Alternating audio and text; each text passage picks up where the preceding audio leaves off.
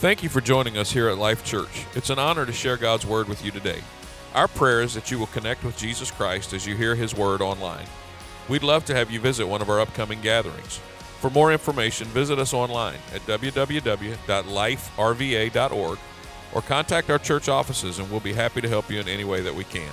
Let's go now to one of our recent services where you can experience a life-giving message from God's Word.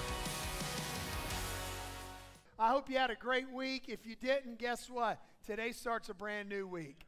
This will be a good one in Jesus' name. I want to jump into a verse of Scripture that the Lord's been speaking to me about, and this is going to be a two-part sermon, by the way. I'm going to preach the first part. I decided I could either preach for an hour and a half once, or I'll just preach 40 minutes twice. How's that sound? Amen. This is a two-part message, and you'll see why later.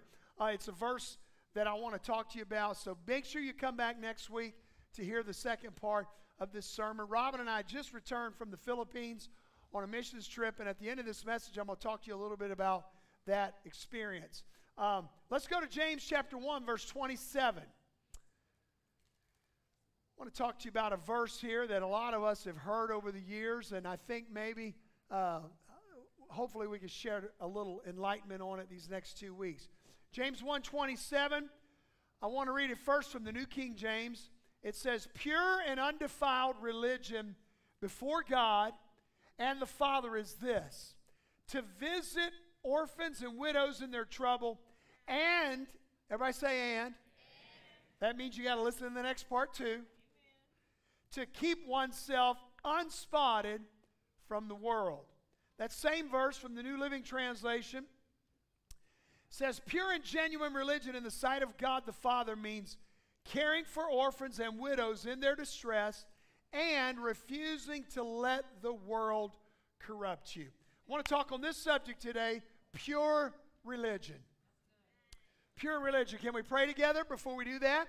Father, thank you for this opportunity to worship with the body of Christ.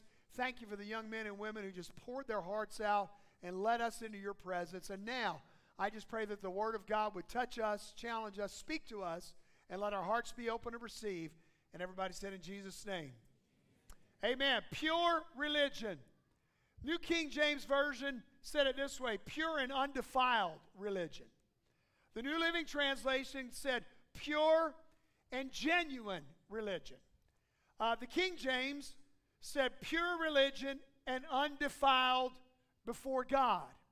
The Modern English Version said it this way, and I like this too. It says, religion that is pure and undefiled before God. James is talking about what religion is supposed to be like, and he uses words like pure and undefiled to describe it. Other translations use the words faultless or unblemished or spotless. And no matter what the words are, James is describing something that I think still applies to our lives here today. Now, let me start off first by talking about the word religion. Now, religion has kind of gotten a bad rap lately. Wouldn't you admit to that? You know, when we think of the word religion, we think of a lot of things. We think of steeples and churches and rituals. We might think of denominations or Sunday schools or preachers or sermons. But there's also a negative connotation that's associated with the word religion. And I understand why. We have a loose one here, folks. Amen. He almost made it. Amen. If you didn't see, there was a child that broke free of mama. Amen. He almost made it. Try again next week, bub. You might pull it off. And I understand why there's negative connotations.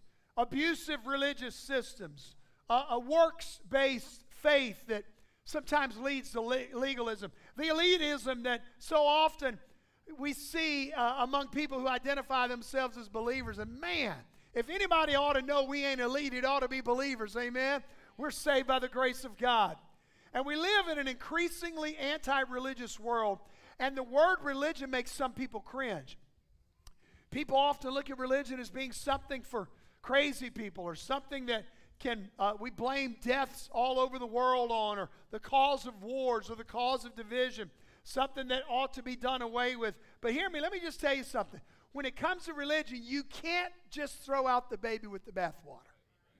Amen? The word religion here in its most broken down form, means this: an outward expression of faith or a demonstration of something that is inwardly true. Hear me. There is absolutely nothing wrong with an outward expression of faith or a demonstration of something that is true.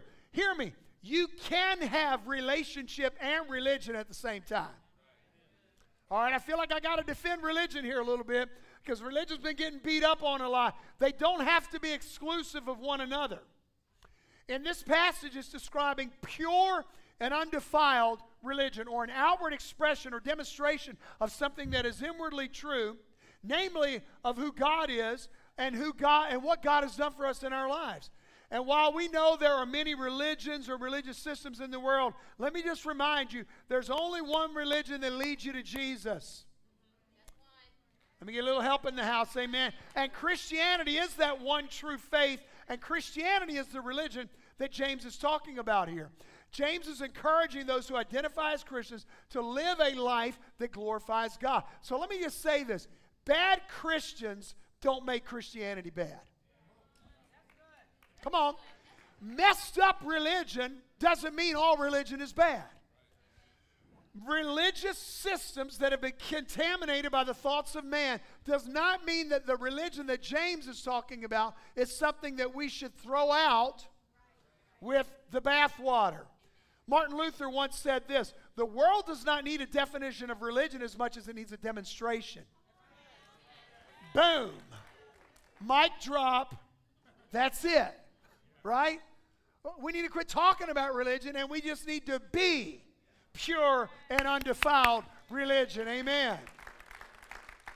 James is talking about a religion that's good, the kind that pleases God, and he's referring to a relationship with God that is based on forgiveness and love and spiritual intimacy. You know, and I've heard people say, you know, relationship, not religion, and I get that, but listen, you don't have to have one without the other.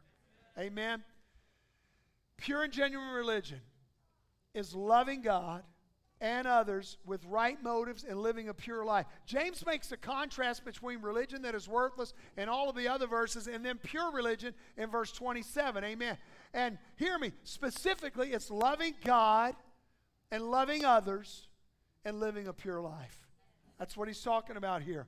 It's when we're motivated and inspired to honor God and others because we love them, so therefore we care for them and we want to be a blessing to them because you're committed to them just as we are to our Heavenly Father. It's loving God. What? With all our heart, our mind, our soul, our strength, and loving your neighbor as yourself.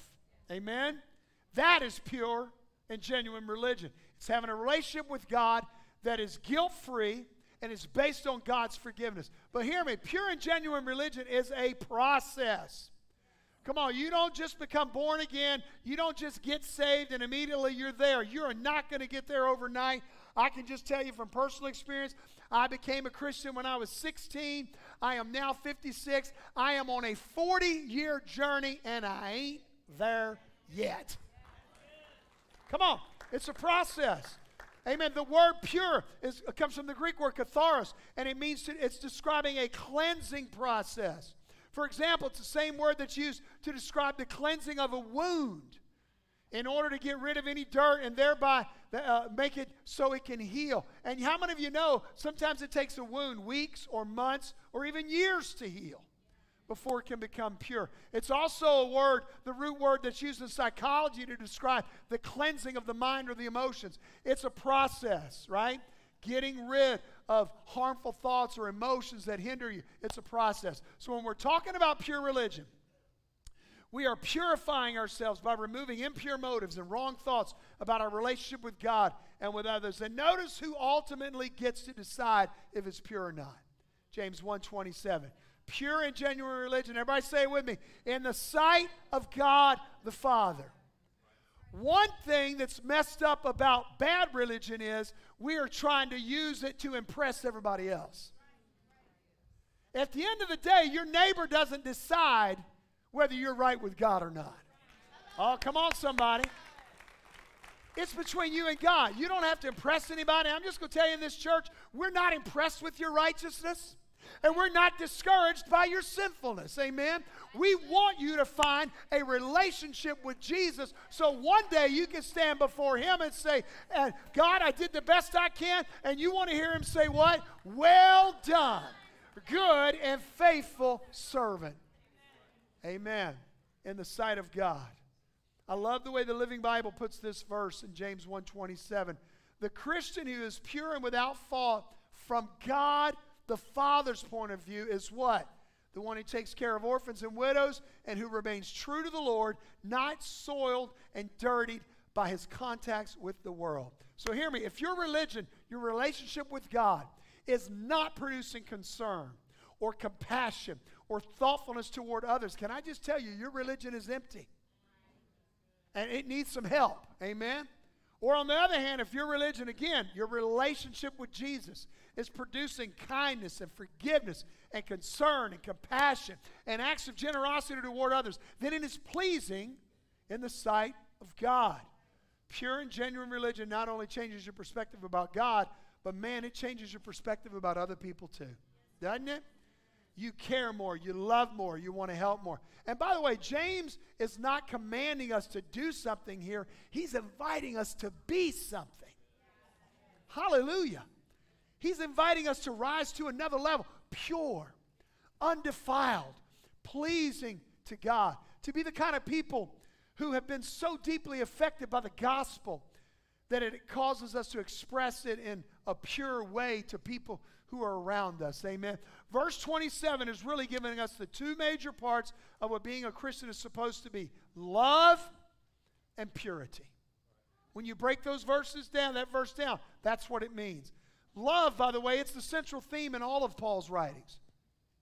We correct others in love. We teach in love. We encourage in love. We welcome in love. We forgive in love. We sacrifice in love. We live in love. 1 Corinthians 13, it's a famous passage. You hear it at weddings all the time, right? But I think sometimes we forget and we think that's only for husbands and wives. No.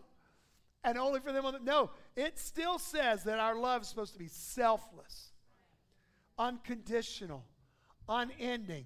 True love keeps no record of wrongs. True love does not rejoice at wrongdoing. So how do we demonstrate love according to this verse? It gives us two principles. One of them I want to unpack with the time I have left in this sermon, and then the rest I want to talk to you about next week. There's two principles found in James 1:27. I want to talk about the first half.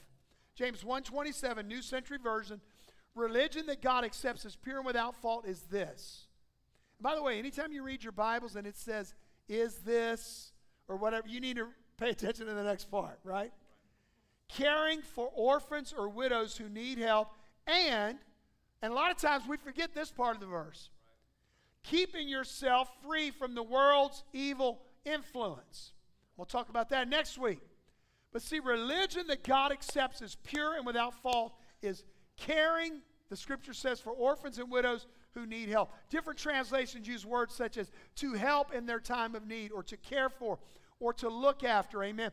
This passage is telling us that it's got to be more than just, the occasional glance towards somebody who's hurting. Amen. But it's got to become a practice, a habitual practice, and an attitude and an awareness, and not just an isolated act of do-goodism that we sometimes do, or charity. That word caring literally means to look after someone, with the idea of seeking them out, to bless them and to help them.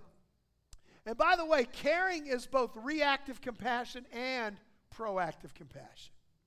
And here's where I think we've done real good in the church. I think we've always done pretty good about reactive compassion, right?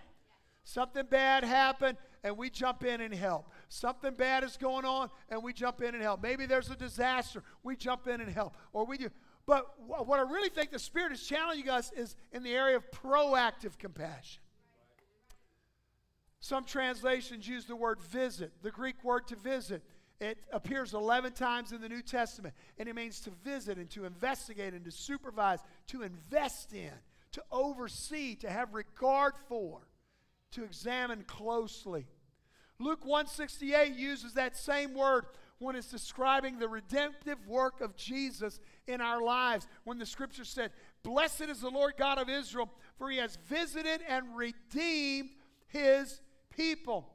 Jesus said it this way in Matthew 25:36. I was naked and you clothed me. I was sick and you visited me. I was in prison and you came to me. See, when Jesus visited us and he redeemed us, he came near to us so that our brokenness, we wouldn't have to be broken anymore. So that he could bind up our wounds. Jesus in the gospel said, I see you where you are and I'm coming after you. And I think that's what James is trying to tell us, that the gospel is best put on display when we echo that same sentiment to the lives of people around us, to show a James 1:27 kind of concern, a pure religion kind of concern that requires us to sometimes take our focus off of ourselves and put that on other people. See, when God's word takes root in our hearts, it begins to shift our focus from self to others. Amen? And this central theme, by the way, is woven throughout the scripture. Verse 27, though, specifically says orphans and widows. What does that mean? Orphans and widows, the fatherless and the husbandless. It easily represents, and you need to always understand the culture that these passages were written in. It easily represented two of the most marginalized and pushed aside classes of people in the day of James's writing. I mean, orphans and widows, they carried no legacy. They were unable to contribute anything to society. So you know what society did? They pushed them away. They rejected them. And James is using them as representatives of the most marginalized, disenfranchised, and vulnerable groups of people in his day that you could come in contact with. But hear me, James is not limiting love and compassion to orphans and widows only. Amen? This is a descriptive passage. Or in other words, if we were to walk up to James back then and said, hey James, but what about the victims of trafficking? Or what about the homeless? What about parents who are in crisis, or my neighbor that is struggling across the street? James would not look at you and say, no, orphans and widows only. James would not say, nope, that's not what I said. I said orphans and widows. No. Instead, I believe James would say, yes, that is exactly what I'm talking about.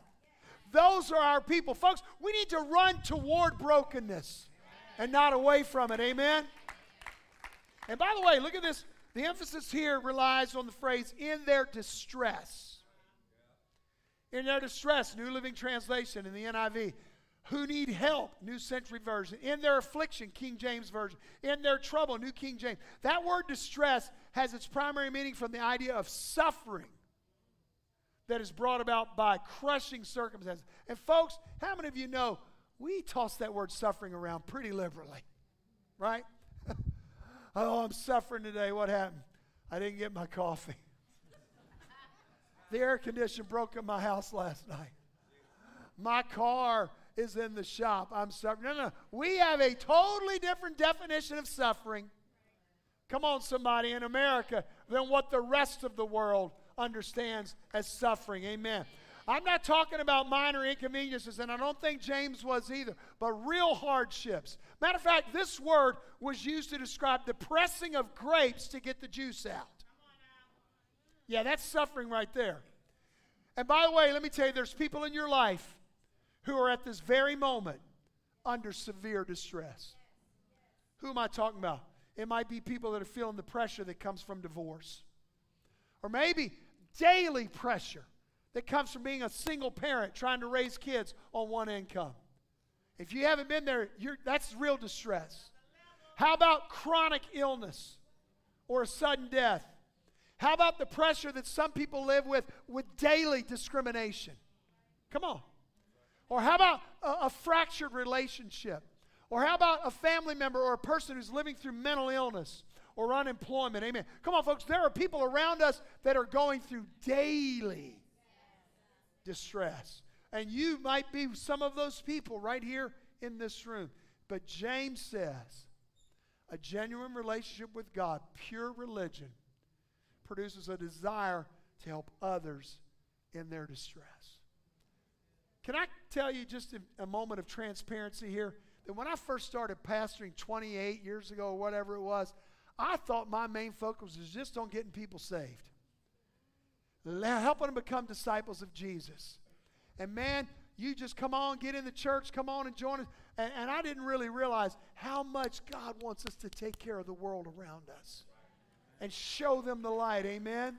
And one of the signs of being a genuine follower of Jesus is having compassion for other people. Look at this verse from the Message. It says it in strong terms, James 1, 26 and 27.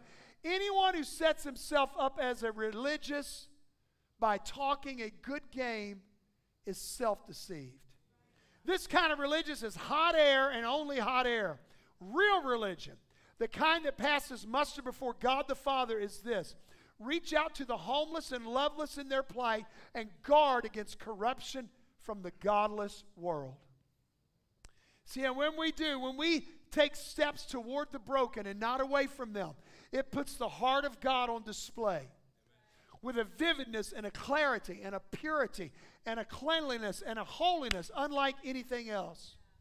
Jesus one time told a parable that ought to help us understand what the kingdom of heaven is really like. Look what Jesus said in Matthew 25:35. I was hungry and you fed me. I was thirsty and you gave me a drink. I was a stranger and you invited me into your home. I was naked and you gave me clothing. I was sick and you cared for me. I was in prison and you visited me. Then these righteous ones will reply, Lord, when did we ever see you hungry and feed you? Or thirsty and give you something to drink? Or a stranger and show you hospitality? Or naked and give you clothing? When did we ever see you sick or in prison and visit you? And then look at verse 40. And the king will say, I tell you the truth, when you did it to one of the least of these, my brothers and sisters, you what? You were doing it to me. Jesus said you didn't know it, but when you fed that homeless guy, you were doing it to me. When you put your arms around that struggling single mom and said, here's a little bit, I'm going to try to help. God's going to help you through. I just want you. When you did it, you were doing it unto me. When you comforted the person that just lost their husband, you were doing it to me. You were doing it to me.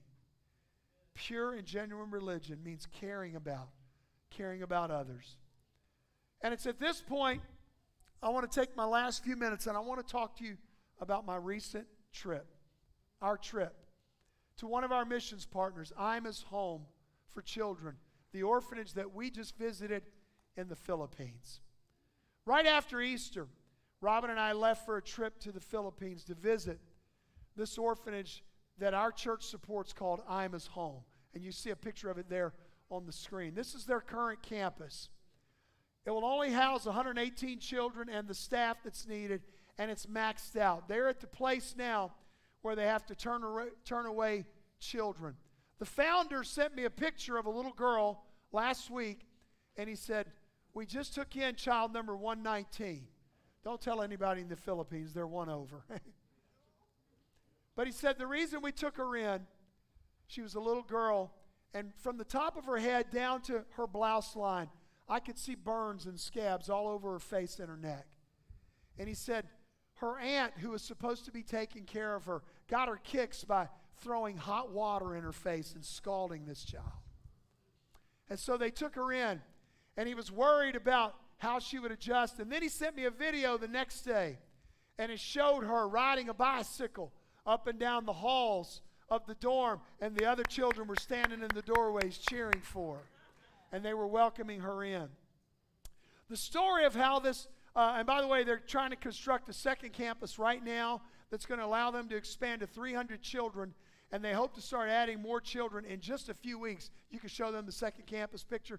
That's the first two buildings of the new campus that they're building, and to God be the glory. Amen? Now, let me tell you how this orphanage came into existence. This home, and they're trying to call it a home and not an orphanage. This home is about 2 hours north of Manila, and it was founded 10 years ago by Pastor Jim and Nancy Kilgore, who pastor in Houston, Texas. That's Pastor Jim. The children call him Papa Jim, and they call his wife Mama Nancy. And Jim and Nancy, Jim's dad built a Bible college in the Philippines many years ago. And Jim was there speaking at one of the seminars there at the Bible school, And he was riding home in his cab back to his motel, and these children all rushed the car. And they came up and they were begging and they were wanting food and they were wanting money. So he asked the cab driver, he said, "What's the deal with these children? Why are they in the streets? Why are they begging?" And the cab driver didn't answer him. Jim assumed it was a language barrier, so he didn't think any more about it. And then the next day, the same thing happened. And the children rushed the car, and he asked the cab driver again. He said, "Why are these children rushing to the car, and why are they in the streets?" And the guy didn't answer again. And so when they got back to the hotel, and it happened one more time, Jim stopped him before he got out. He said, "I've asked you more than one time, why are these children running to the car and begging, and why are they needing food?" And he said, the driver paused for a little while, and then he said this, and I quote, he said, "This is the national shame of the Philippines." And he said, "What do you mean?" He said, "Those children live in the streets." He said, "They're homeless. They don't have any food. Many of them are abused. Many of them are orphans. Many of them are runaways." And he said, Jim said it just, God got a hold of his heart. And he went to his hotel room and he said he just wept and he cried and he prayed. And he called his wife and he said, "Honey, I feel like God is telling us we've got to do something for these children." He began to do research, and I actually verified this week. You can go home and Google it yourself. They estimate that there's over 250,000 to 1 million street children living just in the city of Manila alone. Can you imagine 1 million homeless children living in the streets? And many of them are victims of sex trafficking and prostitution and severe physical abuse, and many of them are malnourished and lacking in every way. I can show you some pictures. Jim drove us by, and he showed us a couple of pictures of the neighborhood where they had saved some of these children. And there's some pictures there of that neighborhood. And it was very unsafe. And I asked Jim, I said, what would happen if we got out and we walked down through those alleyways? He said, it wouldn't be good. He said, you don't want to ever do that. And they were saving these children. And when we arrived at the home, and I'm going to tell you some stories about these kids in just a moment. But when we arrived at the home, Jim told us, he said, now, I've got to warn you in advance. He said, when you get out of the van, these kids, if you don't, hold on just a minute, pause just a second, pause the video. He said, if you don't want to be hugged, you just need to stay in the van. I said, well, God bless you, amen. I love hugs, I am ready, amen. And we were all, he said, because these children, many of them, they just don't have a lot of affection. And there's, I mean, the female staff do the best they can. They have very few men on the campus. And he told us men, he said, they are really going to hang on you guys. He said, just show them healthy male affection. And so when we got there, he said, now be prepared to be greeted by some of these kids. Some of them were at school. And here's a video of what we experienced when we first drove onto the campus. Turn the audio up, please. We're just arriving in Imus. Open the window. Open the window. You'll hear them yelling Papa Jim when they recognize he's in the van.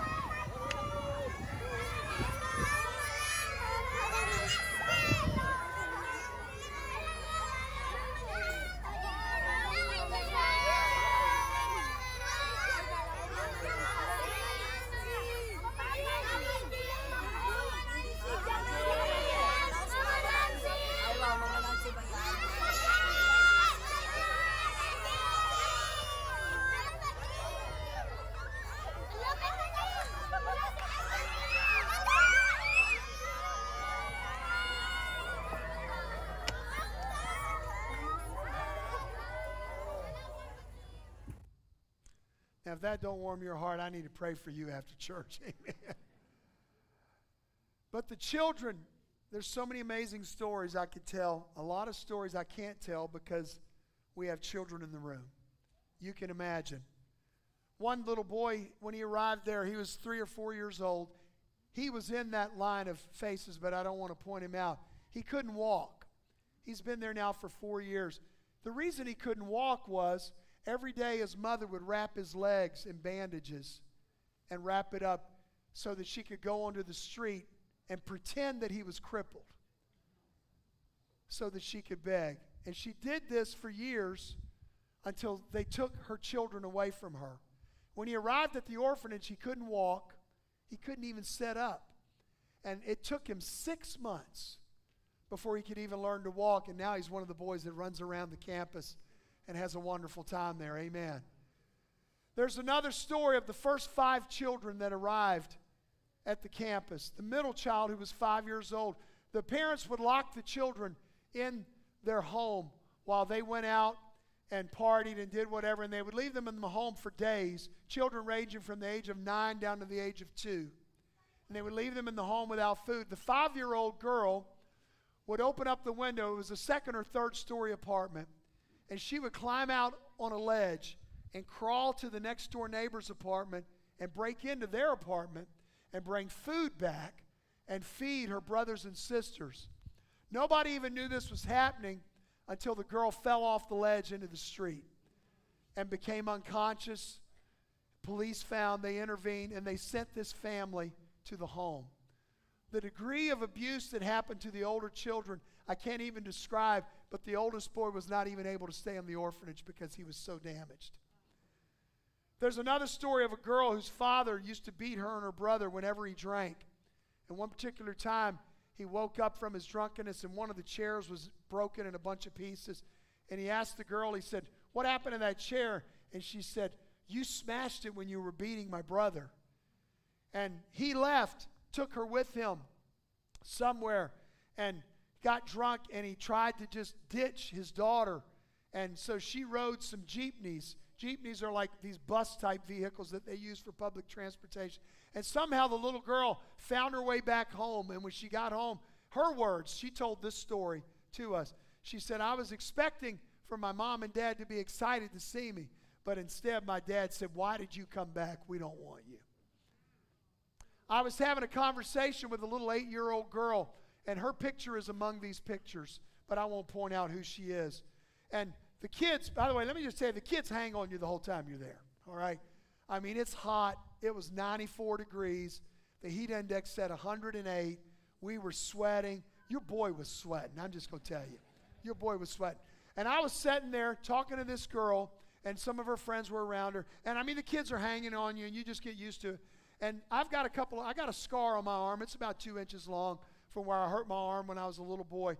And so, you know, the kids are intrigued by everything. And they're rubbing the scar, and they asked me what the scar was from. So I told them how I hurt myself when I was a little boy. And while I'm talking, the 8-year-old girl pulls up her skirt. And she had a huge scar, a terrible burn mark from about 3 inches below her knee to about 3 inches above her knee. And then, without thinking, I said, "What happened? How did you hurt yourself?" And then I realized, as soon as the words got out of my mouth, I was like, "Oh, I wish I wouldn't have asked." But she just looked at me, and she paused, and she said, "Uncle Buddy," that's what they called me. Said, "Uncle Buddy," they said, "I don't know what happened." And the other little boy was pointing to her leg. He said, "Fire, fire, fire." And then she said, "Uncle Buddy, do you think it was a fire?" I said, "Honey, I don't know. It was probably a fire." And then I just thought to myself, what could have happened? And she doesn't even know, and the people in the staff, they don't even know what happened to this girl. And there's so many stories like this I could tell you. That we took the oldest teenagers to the mall whenever some of the pastors from the States come. And we took them to the mall, and there were 4 pastor couples on this trip. And we took them to the mall, and we gave each child a modest budget. And they went there, and they were shopping. And the one girl that was with Robin, she had a little bit of money left, and so she wanted to use her money to buy something for her sister, who was also in the orphanage. When the children turned 16, and I'm saying this for the benefit of all the parents that are out here. When the children turn 16, Papa Jim takes them to the mall, and they get a special treat. He buys them their first cell phone at the age of 16. Yeah, now I know it's a little different here, but these kids are so excited. They don't get any minutes to call anybody. They're only allowed the Wi-Fi a few times a week at the orphanage. I think they have to turn their phones in for obvious reasons, for their safety. But I got a couple of messages from 2 of the girls, and they said, "We miss you, Uncle Buddy and Aunt Robin." And they sent us a couple of pictures of them with their friends. One of the most moving experiences, though, was the worship services that we were a part of. And I'm almost done. By the way, I did my first children's sermon in probably 25 years. That's another story altogether. That's another story altogether. We had a lot of fun with these kids, and I told you about them, hanging on me. One night, they did a little dance party. I've never seen children that love music as much as these little children do. But they had a dance party for us. So we're all set up. We're lined up out front, and we're sweating. And I looked over, and now this is when I tell you kids are hanging on you, I mean they're hanging on you. I had a girl sitting on my left knee. I had a boy sitting on my right knee. I had about 6 kids crowned around my feet. Then I had about 4 of them pressing in behind me. Now, remember, it's 100 degrees. Your boy is sweating. All of a sudden, one of the kids grabbed my arm, pulled it around their neck, and held it close. I'm like, I literally have one appendage left. They grabbed my other arm, and they pull it around him. And then I'm like, there's nothing left. But all there was, some hands started rubbing through my hair. And then I thought, well, that actually feels pretty good. And then one little boy comes up and he started doing this. Hello, hello, hello, hello. And I looked, I said, hey, Robin, look. Hello, hello. But can I tell you, I was eating it up. I actually got in the van. I said, you know what? I never thought this day would come, but my hug meter is actually full for this day. But in the worship services, we had 3 different worship services on Saturday. They divide them up in age groups. The room we were in was too small for all the students. And then we had a service on Sunday. And the children are divided into different groups. I wanted you to just be a part of one of these little small worship services, if you will. Go ahead and play that video. It's just 90 seconds.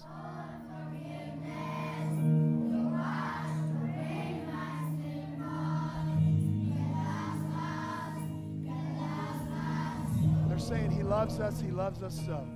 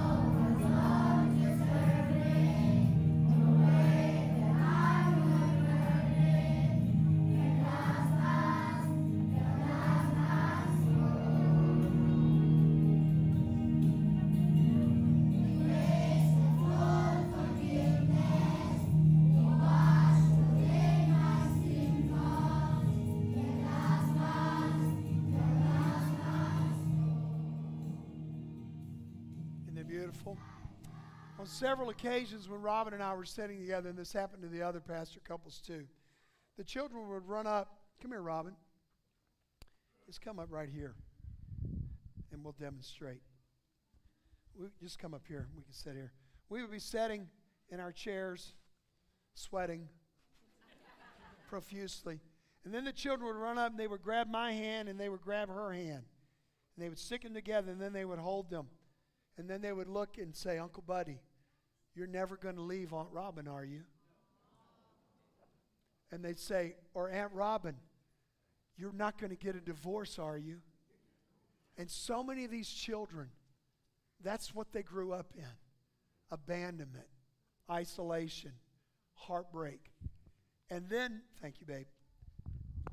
Then these children, when they started singing these songs, it dawned on me, the lyrics of the songs that we sing and how different those lyrics mean and what they mean coming from the heart of an orphaned, abandoned, and abused child. And then in one of the worship services, they began to sing, and I wish I would have videoed it. These little children that had been abandoned started singing, all my life you have been faithful. All my life you have been so, so good. With every breath that I am able, I will sing of the goodness of God. I love your voice. You have led me through the fire in the darkest night. You are close like no other. I've known you as a father. I've known you as a friend.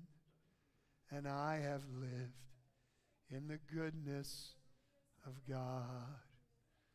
And can I tell you, when they started singing that, and they said, I've known you as a father, and I thought, these kids, some of them have never known a father. All my life you have been faithful. And I looked up at the Lord and I said, they feel like you've been faithful.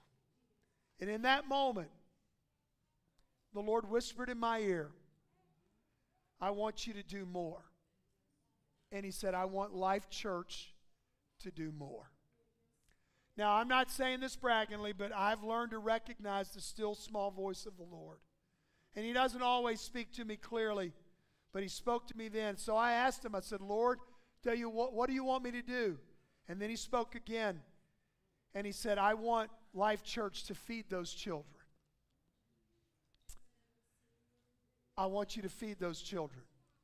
Now, we already send them something monthly, but I went to the director and I asked her, I said, before I leave on this trip, I said, can you please tell me what it costs to feed all the children and the staff each day?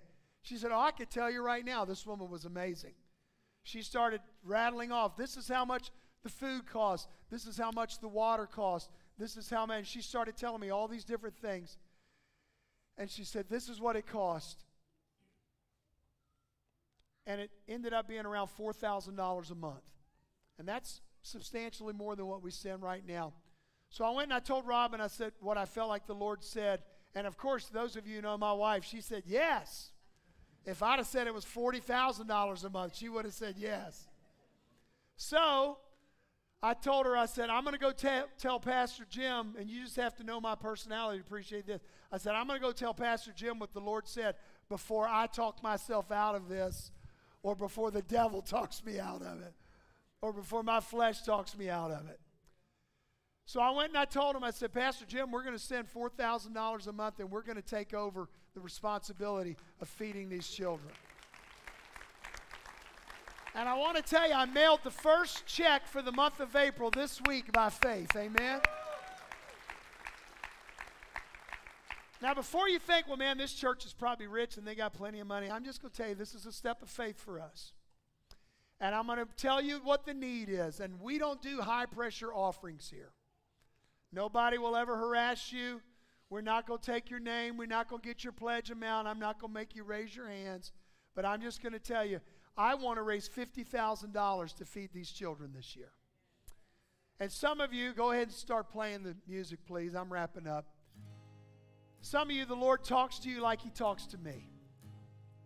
Some of you, He's going to talk to you, and He's going to ask you to make a sacrifice. Here's what I want to tell you. Whatever you do over the next weeks, months, whatever it might be, 100% of it is going to go to feed those children. 1 month of food is going to be $4,000. He's going to ask some of you to do that. 1 week of food is going to be $1,000. 1 day of food, if you're so inclined, is about $135. Now, this is before they expand. Next year, if the Lord wants us to keep doing it, we're just going to keep on feeding those children. Amen? Some of you might say, well, Pastor, I thought we were going to get new carpet this year. Well, I thought we were too. But I'd much rather feed some children. Amen? Come on, somebody. We'll just keep on cleaning the stains. Amen? So here's what I want you to do. I want you to stand with me all over this house. Just ask the Lord. Say, Lord, what do you want me to do this year? And you can designate your Kingdom Builders offering. You can call it Philippines. You can call it IMAs. You can call it orphanage, whatever you want. We'll know what it is. But you know what we're going to do? We're going to practice pure and undefiled religion. we're going to look at the needs of others more than we look at the needs of ourselves. And you know what we're going to do? We're going to watch God's blessings poured out, not only on those children, but on all those people. And I talked to Jim, and he said, you know, buddy, he said, I know if there's 400,000 homeless children in Manila alone, I know I can't help all of them, but I can help these kids. And you know what, church? I know we can't help every need. We can't help every child, but we can do what the Lord asks us to do and help the ones that's in our... Because here's what I know. I can't help everybody, but I can help somebody. And what would happen in this world if everybody helped somebody? And I believe we can get there. So here's what I'm going to do. I'm going to open up this altar right now, and I'm just going to invite you to come. And I'm going to ask you to pray this prayer. If you want to give, please give. If you can't give, you can pray. You can ask God, Lord, help me to care for the people that's around me. Help me, Lord. This isn't just about orphans and widows, amen? This is about the people that you work with. Come on, this is about the people that you go to school with. This is about the people that you might be sitting in the same row with them at church, amen? You can show them love. Maybe you can buy them some groceries. Maybe you can put your arm around them and just say, I love you and I'm here for you. Whatever it takes to show love and care, that's what God is calling us to do. He's asking us to move toward the broken and not away from them. So would you join me in this altar? Would you mind to just walk out and say, Lord, I'm ready. I'll do whatever you ask me to do. And whatever you ask me to become, God, I'll do it in Jesus' name.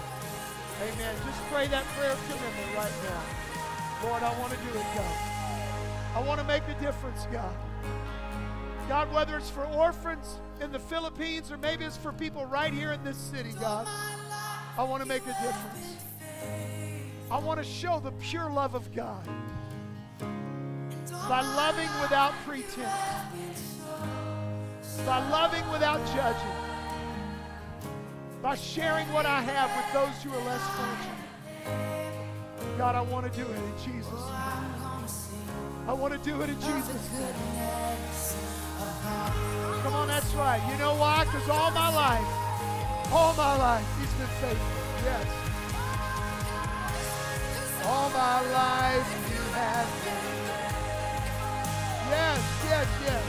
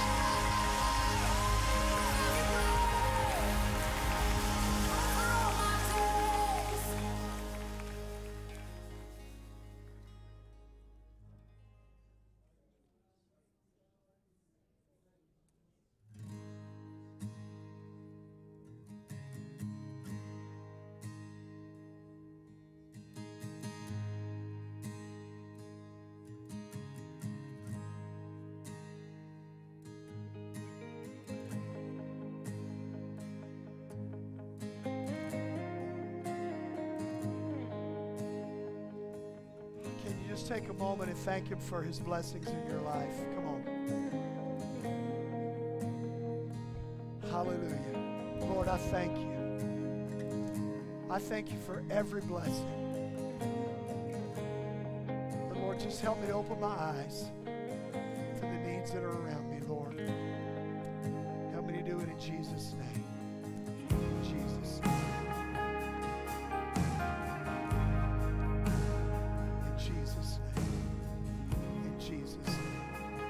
Can we give Him a praise all over this house? Come on, somebody. Come on, Life Church. We're going to do more than we've ever done. We're going to help more people than we've ever helped. We're going to be the hands and feet of Jesus. Amen, amen, amen. Thank you, Lord. Such a beautiful, beautiful day. I told the first service I was wrecked. I was digging the tissues out. Oh, God is so good. Oh, you're so faithful, Jesus. I have lived in the goodness of God. Thank you, Lord. I told the first service I'm very blessed. I work in mental health and do some substance abuse counseling. And this week I had the opportunity. I'm going to call it an opportunity because I really didn't want to do it and I was really stretched. I had a client that was very angry. It was bad. It was really bad. I'm not going to go into any of that, but I wanted my boss to say I didn't have to do it. And we were discussing judgment and all kinds of things. And sometimes we have to look inside because we all have our things, right? And so he looked at me and he said, Davina, can you see beyond how he is and how he's presenting and all the things that he's done in his life? And can you see his humanity? And I said, I can.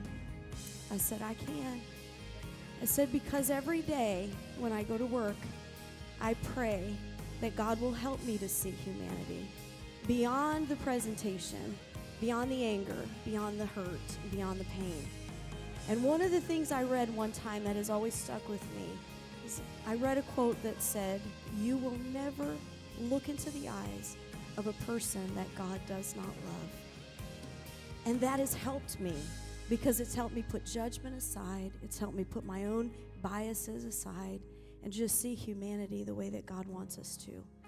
And I'm grateful. I'm so grateful. I have great people in my life that help me. And I'm challenging you today. Maybe in your life there are people you need to see beyond the pain. You need to see beyond the hurt. You need to look beyond and be the Christian. Be that person. Lay down the judgment and all the biases and live in the goodness of God. Man, in AA they say we get it to give it away. And today we are blessed. We are blessed so we can give it away. Amen? Amen. So I'm going to go over the announcement because I could talk all day about this. This is such a good, thank you, Pastor Thompson. It's a word of God. I'm so grateful. All right. Connect cards are behind the seat in front of you. If you would please fill those out. If you've changed address, phone number, even if this is not your first time here, please fill one out and give that to our church office so we can have the right phone number for you and email address and all that good stuff. If this is your first time being here, thank you so much for joining us. I don't think there was a better day for you to come. This was so great. Every part of this service was awesome, and I'm so glad you came today. And if you will fill that out, we will not harass you. That's our promise, but we do want to connect with you. And First Wednesday is this week. You do not want to miss First Wednesday. What a great time that we have in prayer. We do communion. Come on out, First Wednesday, 7 o'clock this Wednesday. Growth Track, if you are new to Life Church and you want to know more about us or you want to figure out your place here and find out how you can join us, please come to Growth Track on Saturday, May 13th, 9 to 1. Childcare will be provided, and we do need to know if you're coming. So if you need childcare or if we want to prepare food, we want to make sure that we have enough for you. Also, on Mother's Day, we're doing child dedications. If you have never dedicated your child to the Lord, this is your opportunity. Even if they're not a baby and you've never done that, I invite you to bring your children to God on that day and dedicate them to the Lord. If you would please let us know so we can be prepared for that. We're so excited. I'm going to tell you this about child dedication, and then I'm going to stop talking. There are times as a parent you go through some really difficult seasons.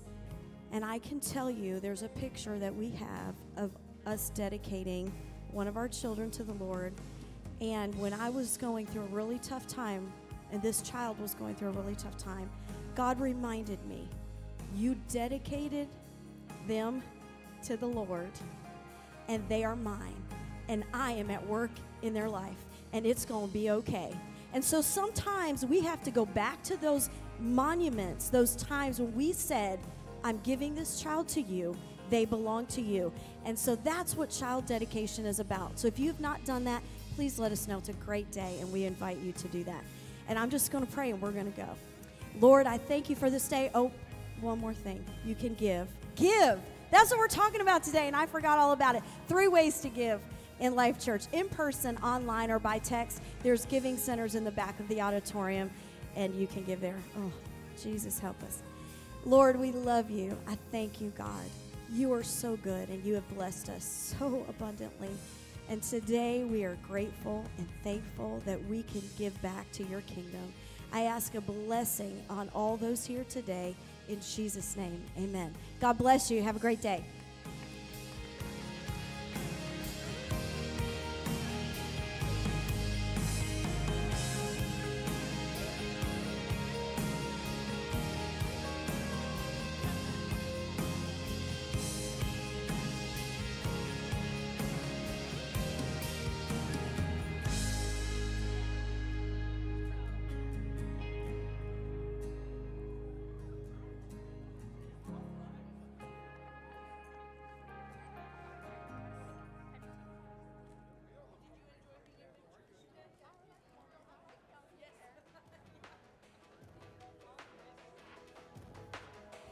I've seen so many miracles, I forgot what the word impossible. Hey, thanks for watching.